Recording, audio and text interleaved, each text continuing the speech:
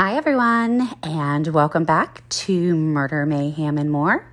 I'm your host, Shauna, and thank you for joining me again. Today's episode is episode number 3, the Sylvia Likens murder. I do have to say this episode is horrific and deals with torture and murder of a young woman under the age of 18. So huge trigger warning that I'm just going to throw out there right away. All right, so let's get into today's episode.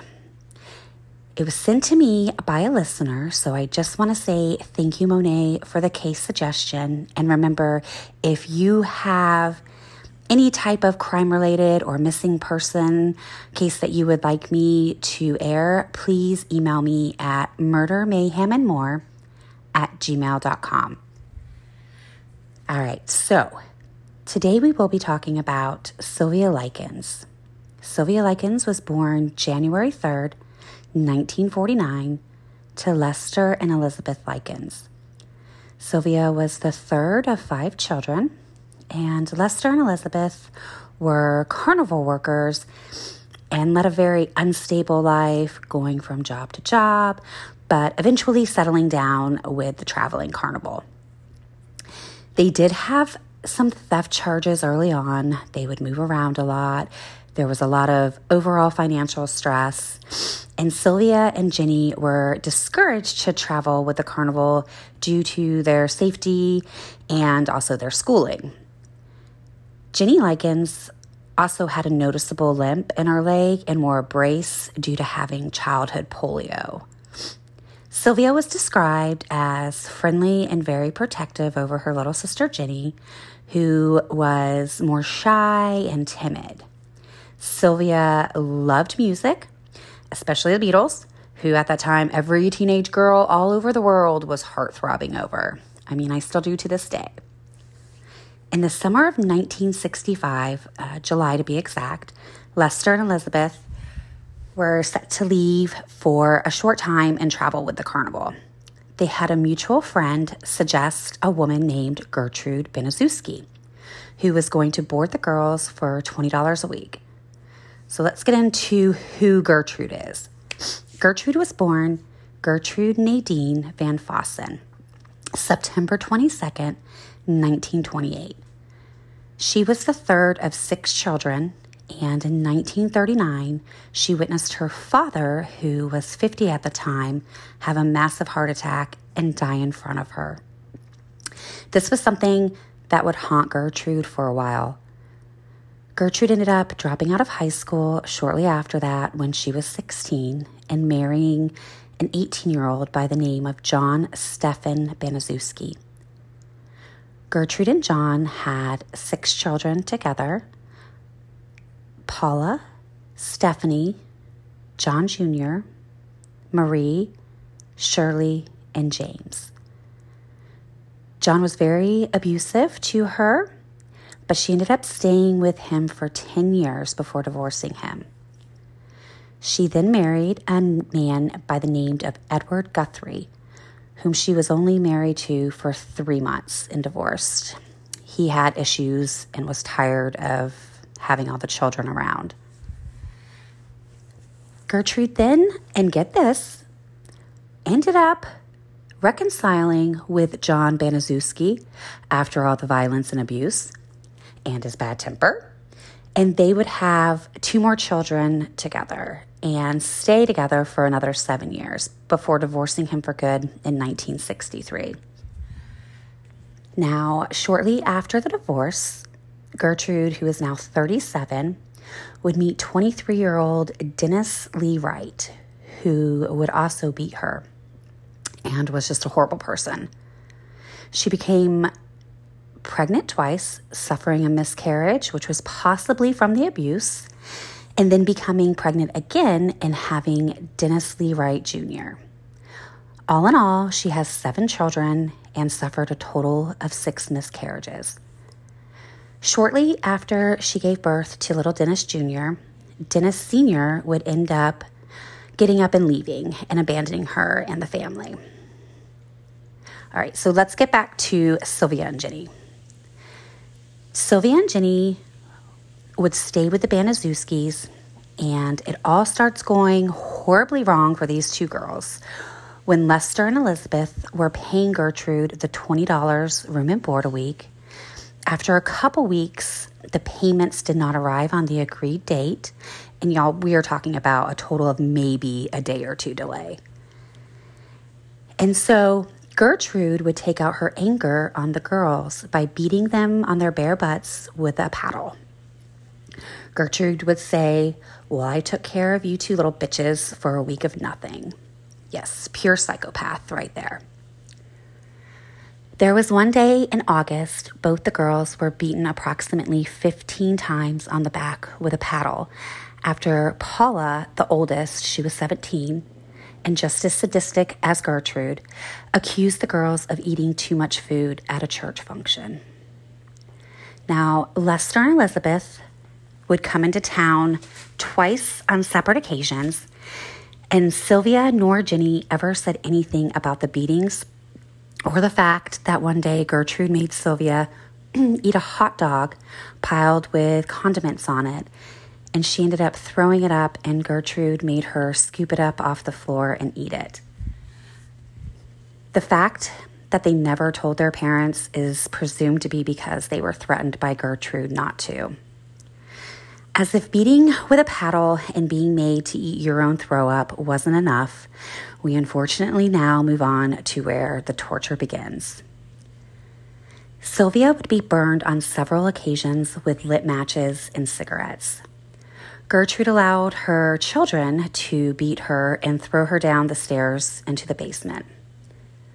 Gertrude accused Sylvia of being a prostitute after Sylvia and Ginny were accused of spreading rumors that Gertrude's daughters, Stephanie and Paula, were prostitutes at the high school. Stephanie's boyfriend, Coy Hubbard, and the other neighborhood kids would come over and beat Sylvia up. Gertrude even had Sylvia's little sister, Ginny, hit her. Sylvia would end up becoming incontinent because of this, and Gertrude would lock her in the basement and douse her with scalding hot water. The neighborhood kids began coming over and paying a nickel to see her badly bruised and naked body and inflict their own wounds on her. One boy, Richard Hobbs, etched on her stomach, "I'm a prostitute and proud of it," with a needle. And there were times she was made to eat her own feces. It was right around this time that Ginny was able to write her oldest sister, Diana, who was an adult and had her own family, and asked Diana to please call the police after she told her what was happening. Diana basically ignored the letter, thinking Ginny was making it up in an attempt to just come live with her. Not long after, Diana decided to pay them a visit, which when she arrived, she was told by Gertrude she was not allowed in. Diana, who is now concerned, contacted social services. Now, social services did come out. However, Gertrude said Sylvia had become unruly and didn't like the rules, so she ran away. And Ginny was instructed to say the same thing. So the social worker left and made a report that no follow-up would be needed. On October 21st, Gertrude instructed John Jr., Coy, and Stephanie to bring Sylvia up from the basement and tie her to the bed. The next morning, Sylvia had wet herself, and Gertrude forced her, I can't with this is where it's hard, to shove a Coke bottle into her vagina, which was one of many times that this happened. She had to do this over and over again, and the neighborhood kids were also doing it and interacting with this whole process.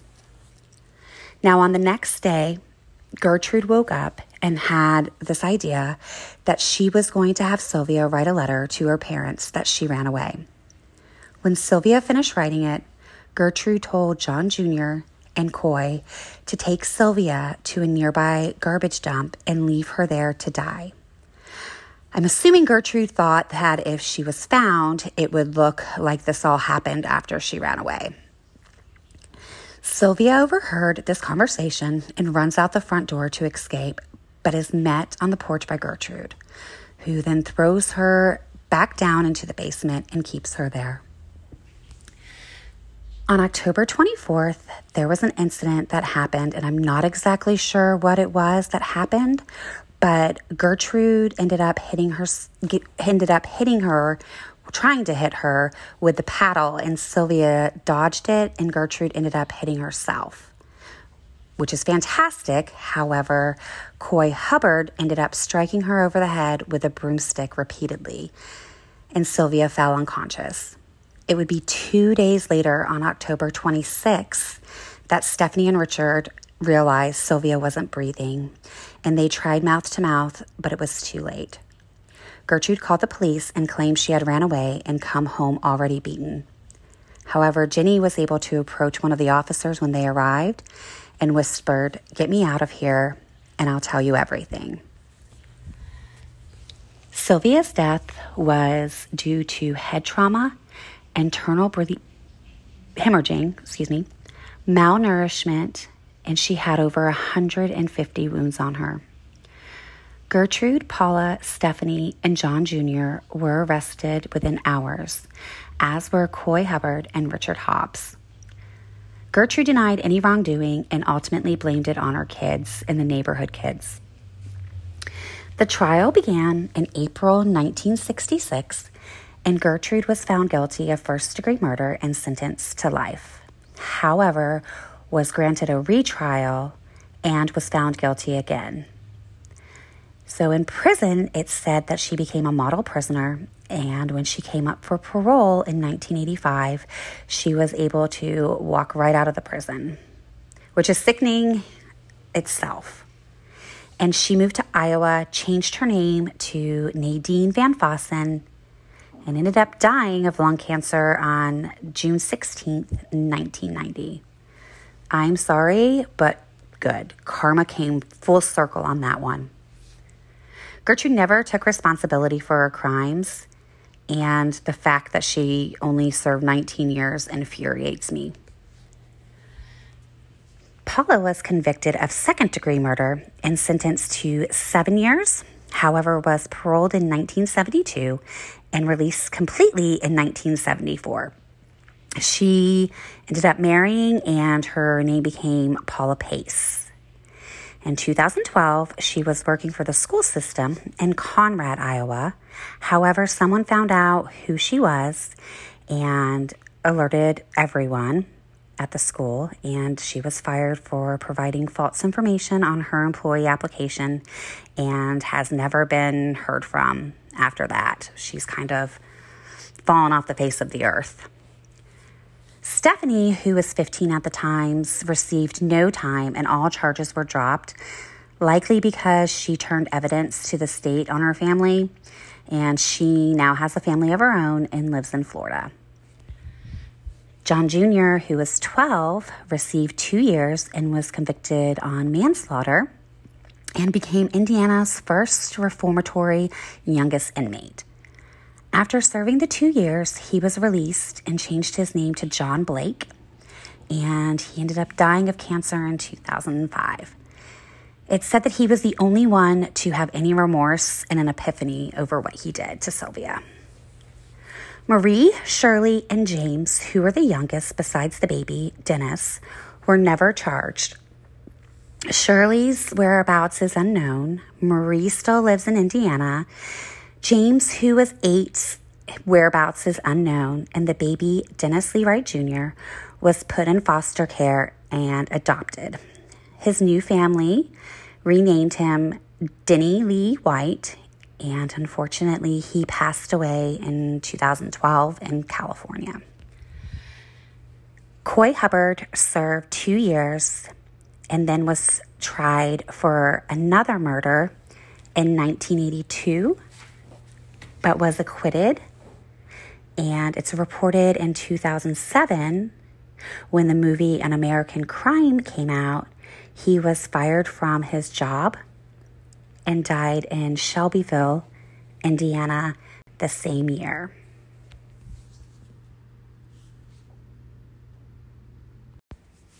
Richard Hobbs was sentenced to 2 years and died of cancer in 1972 at the age of 21.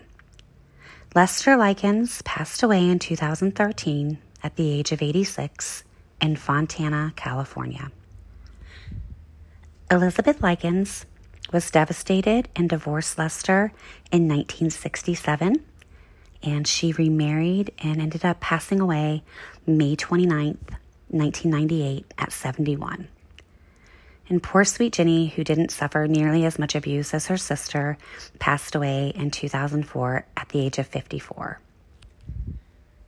I want to thank you again for joining me and hope you join me next Tuesday for another episode. Also, you can join the Facebook group at Murder, Mayhem, and More, Instagram at Murder, Mayhem, and More, and Twitter at MM_M podcast, where I have today's episodes and all the episodes posted, and you can comment and discuss. Take care and talk to you next Tuesday.